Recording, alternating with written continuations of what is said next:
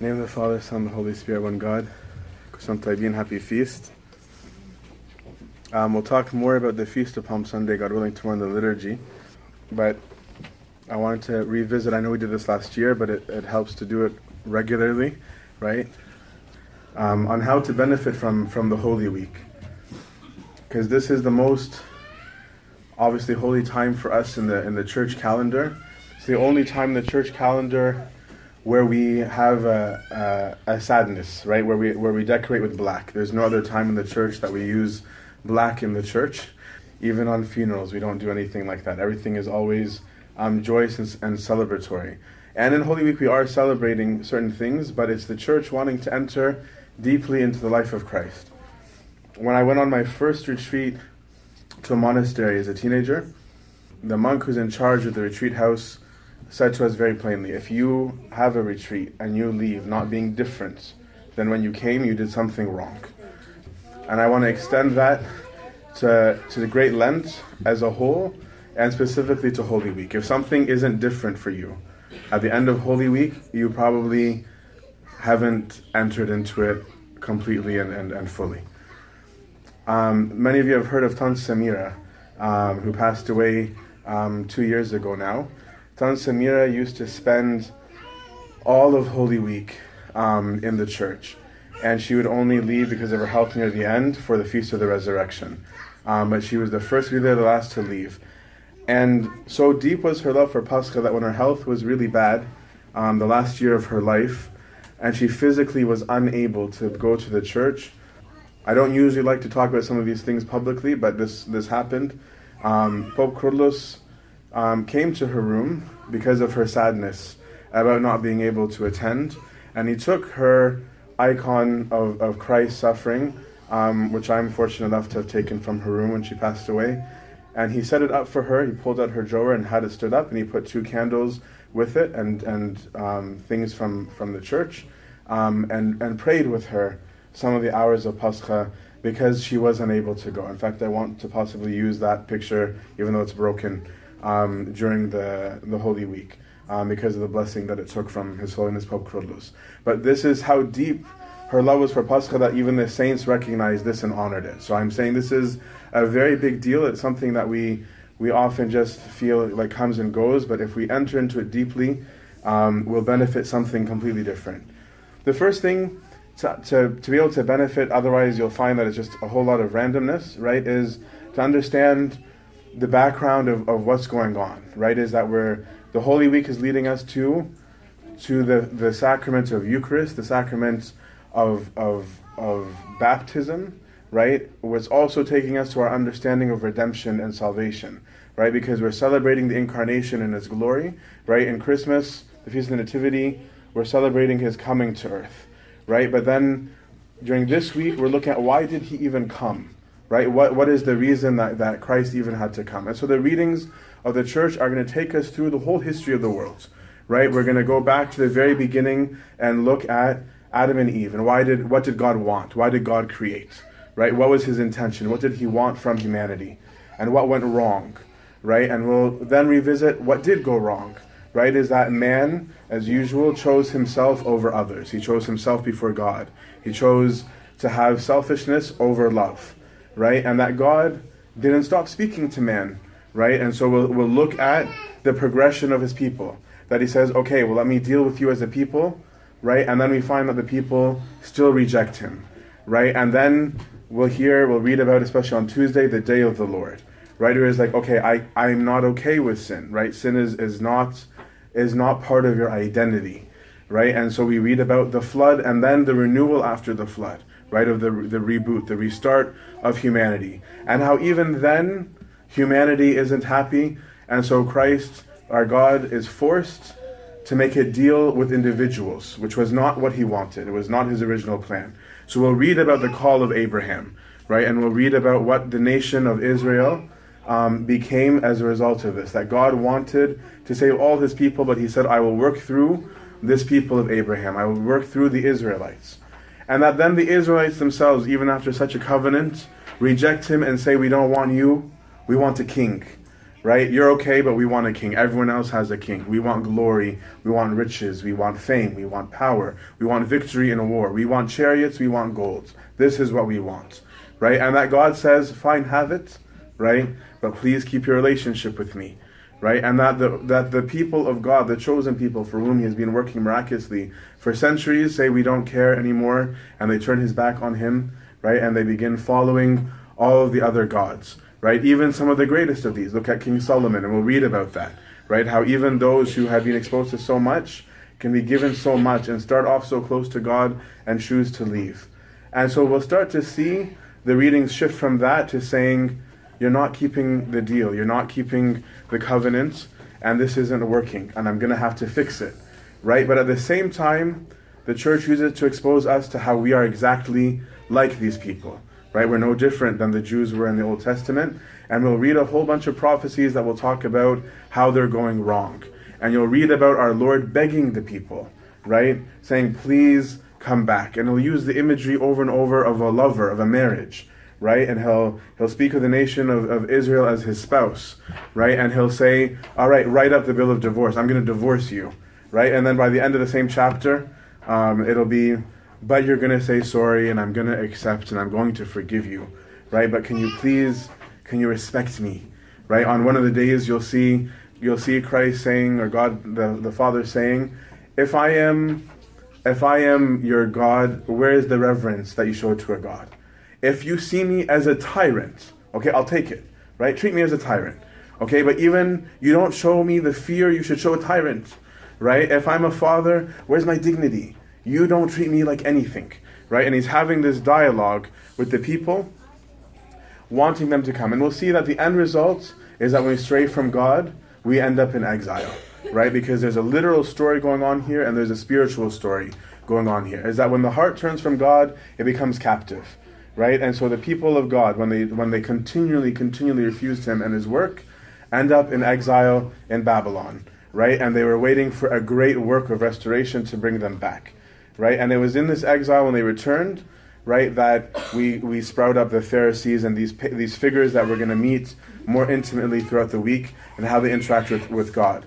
Because after they returned from exile, right, they still didn't understand God. And we see this today, and we're going to see it, we'll talk about it more tomorrow in the gospel. They were confused, right, because they thought that God was going to just give them stuff. They didn't understand what the big plan was. So understand the big picture, okay? So whenever you're looking at the readings throughout the week, right, is bring your mind into it and say, where is this in the whole story of salvation? Okay, and where does this fit into where I am in my spiritual life? For sure, there's going to be something that you can connect to if you actually bring your mind and thoughts into it.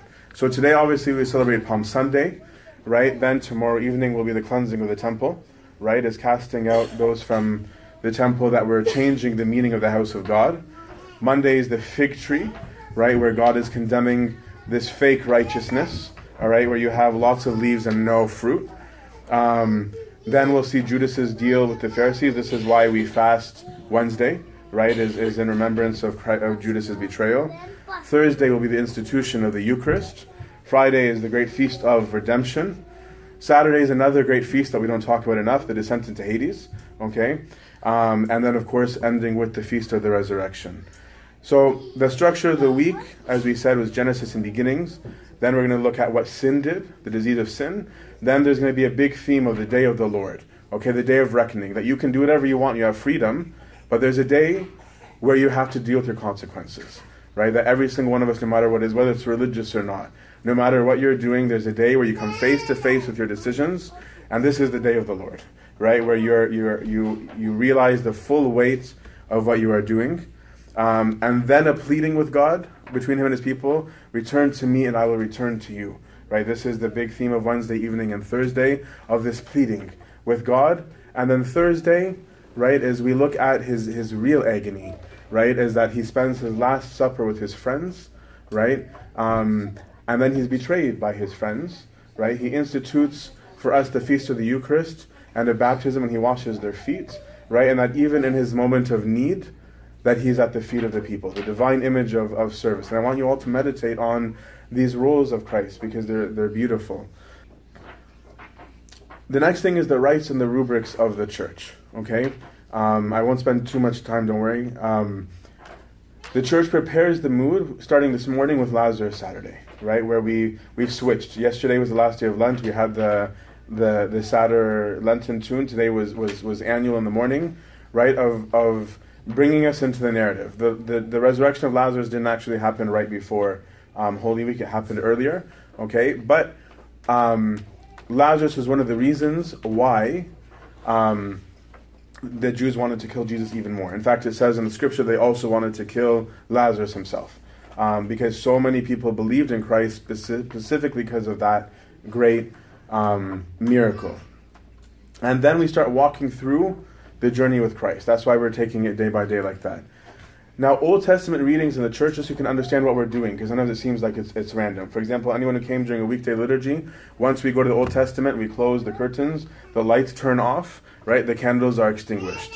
Okay, and this is a symbol of the darkness or the veil that was over everyone who lived in the Old Testament not understanding the scriptures, right? That they didn't know what this was a symbol of. Right, so they were doing rituals, they were doing sacrifices. They didn't know that Christ, the great high priest, would be himself the sacrifice when they did it. When they were offering before the Lord, they didn't know what these things meant. They just knew they were supposed to do it. And so there's a veil, right? The Holy Spirit, when the Holy Spirit descended upon the apostles, suddenly they understood, right? Suddenly Peter, who knew like nothing, right, 2 weeks before, is suddenly saying, no, this is fulfilling the scripture, which said this, this, and this, and this, and this is why Zechariah said this, and this is why, and it becomes illuminated. So we're illuminated in the light of the New Testament, and that's why immediately when we switch to New Testament, the curtains are opened, the symbol of the veil is removed. There's no longer a veil between us and God. We can access God directly again. The lights are turned on again because we are illuminated by the light of the Holy Spirit. So all of the rites and rubrics that we do mean something. If there's something that you see you want to understand, ask the deacons, ask me, ask your parents, ask anybody, right? But try and understand it because they have very deep meanings. We also now take the whole church outside, right? Because Christ, our Lord, was killed outside of Jerusalem, right? So the whole church leaves Jerusalem and stands from without. Obviously, with exceptions of sacramental things, we re-enter. The creed, this is a point of contention. We don't modify it. I like that tradition, to be honest, but it's against one of the ecumenical councils, so I understand why we don't. But it just shows you how much the church got into the life of Christ. Is that even the creed, we would stop at certain points, not because we don't believe, right, that any of those things happen, but in how literally the church wanted to enter the life of Christ. So it would stop at who is crucified for us and go straight to yes, we believe in the Holy Spirit, right? And then on Saturday it would be completed. We don't do that, but I like it. We'll also use more of the deuterocanonical books, which I'd really like you to pay attention to, because they're very, very compelling. These are some of the books that were removed because of how compelling they were. For example, in the Book of Wisdom on Great Friday, right, you're going to see almost word for word what went on that hour, where it says, he says of himself that he is the Son of God. He is not like us. He spurns our way. And so if God loves him, let him save him, right, which is exactly word for word what we're going to end up reading in those sections. There's many places where it is beautiful.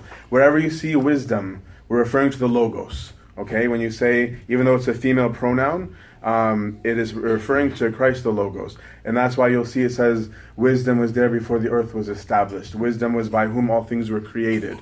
Right? These are all referring to Christ. So pay attention to the readings. If you have questions, bring them. Especially deuterocanonical works, which most people aren't familiar with, because other readings you might have read a lot at home. We also involve the homilies of a lot of our fathers, right? St. Athanasius, St. Shenouda the Archimandrite, St. Severus of Antioch, St. Severus of Gabala. There's a whole bunch of saints we often don't read enough of in our lives, let alone in the church readings. So pay attention to those, because those are a treasure as well, that people do their masters and PhDs translating those works today, right? Whereas they're part of our ritual and rubrics. And the change in the rites bring us to focus only on the Passion of Christ, right? That's why there's no funeral prayers. That's why on Sunday, tomorrow, after liturgy, we pray all of our funerals. Hopefully no one passes away during the week, but if you did, you attended your own funeral, right? Now, in modern times, this isn't as big of a deal because we can preserve bodies, whereas before, usually somebody needs to be buried the same day. And so that's why this was a practical thing for the church to do for the people, because if somebody passed away, they had to be buried within 24 hours because they would immediately begin to rot. So that's why the church had this. There's no sacramental work other than the liturgies throughout the week, right? That is why Friday was unction. Today, Saturday, was usually when most people were baptized. And so they would spend their first week in as a new Christian celebrating Holy Week in the church. So this would have been the baptism day for most people. So that all baptisms would be done on Saturday. So we did unction, and then we did baptisms, and then on Sunday we did the burials. So we got everybody covered. There's not supposed to be even confessions during the week. That's not supposed to be something that's done.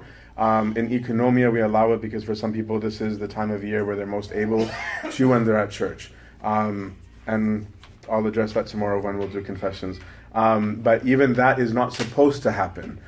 So if you can wait, then wait. But if you have taken a long time to do it, then I would do it and don't worry about the rubric.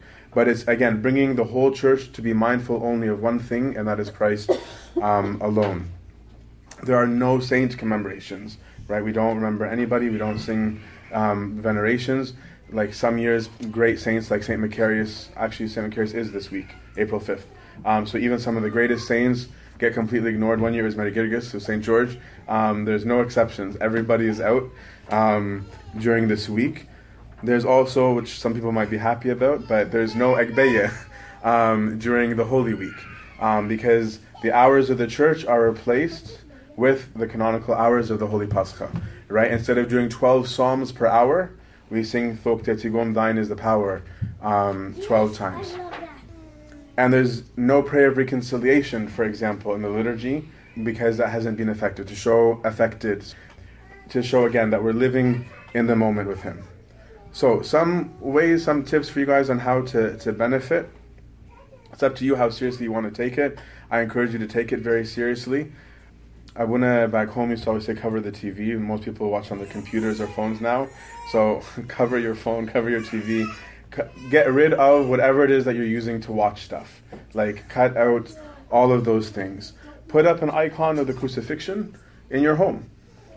Do something. Make it different. Make something stand out, right? If you have a prayer room or a prayer corner, decorate it accordingly. Put up the black if you want. Put up gold crosses. Do something that changes the mood even of your own home, that there's something different and something holy about this week. There's a Jewish custom that Mel Gibson has in The Passion that I didn't know about actually until that movie, where you see the scene where Saint Mary and the other Saint Mary are together, and one Mary asks the other, why is this night so different from any other? And she responds saying, it is because on this night that the Lord delivered us. That is a Jewish custom that they have for the Passover, because when the Lord commanded that they make a memorial of it every single year, this became the custom, so that it would say when your kids ask you. So they would ask the question, and then they would respond with, this is what the Lord did. So you too, right, like make something different, so that also that your kids, even if they don't understand, say, what are we doing, why is it different, right, then you can explain. Shut down completely to the best of your ability and be real about that. No texting, no internet, no social media. Kill it. And I'm saying this having done it as a layperson, as a manager. Okay, you can filter things out very easily. You can say I'm unavailable. You can make it only a work thing. It is possible to do. To make everything very, very focused, right? Is cut everything out completely, so that you're focused on one thing and one thing only, and that's the Holy Week. Any sins that you're a slave to, obviously we all struggle with sin, but make an extra effort this week of saying, this is one week where I'm not going to do that, right? We all have our beloved sins that we kind of let slide, that we don't like to deal with, right? This is a week to not even allow those ones.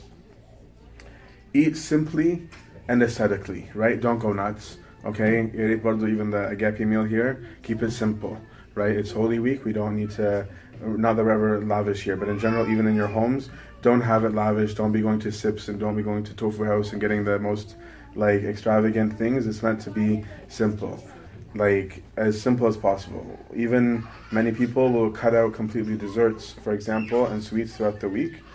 That's something you might want to consider doing, but change everything. The more that you change, the more you're feeling like there's something different, the more that it impacts you. If you're not able to come to all the services, read the readings at home, right? Or at work during your break, right? Go off to a park during your break, or to a parking lot, or to your car. Go somewhere where you won't be interrupted, and read the readings. If you're at all the services, then read spiritual books at home. If you can't handle just sitting in silence, then read something edifying. Do matanyas, obviously the guidance of your spiritual father, but add some level of asceticism extra than what you're used to doing, by doing prostrations, by maybe abstaining for longer hours than you're used to. Again, not without guidance, but something to consider.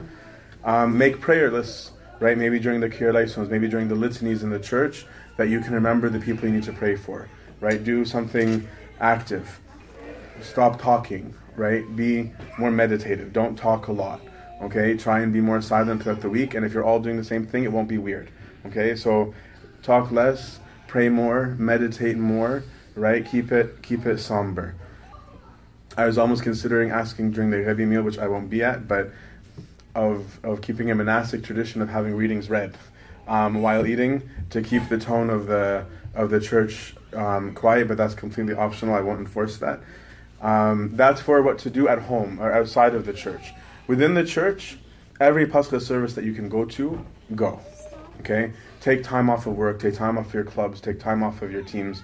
I know somebody who knew when he was auditioning for a show that the show was going to be during Holy Week, and for that reason alone, even though he got cast in the show, didn't end up taking the role because of how much he was not willing to not be at church during Holy Week, right? So we can give up small things that really in the grand scheme of things are not that big. Bring your kids, okay? Don't use the excuse of sleep time and convenience and emotions or schedule. Like, break a little bit. I'm not saying go crazy, right? But break a little. Like, allow there to be some fatigue, let there be some sacrifice, because that's the whole idea, is that asceticism is a self-denial, right? So it might be inconvenient, maybe your child will be cranky, but it's 1 week, okay? It's not a month. Within the church, bring your mind into every single reading, okay? Into the rites and the rubrics, the readings, the smells, the scents, the rites, the rubrics, right? All those things that we talked about. Immerse yourself in it so that you can try and understand it. Everyone is going to be given a Pascha book at the end of service. Have your book. I have mine in my office that I've been using the same one for literally 20 years, right? It's ripping and falling apart.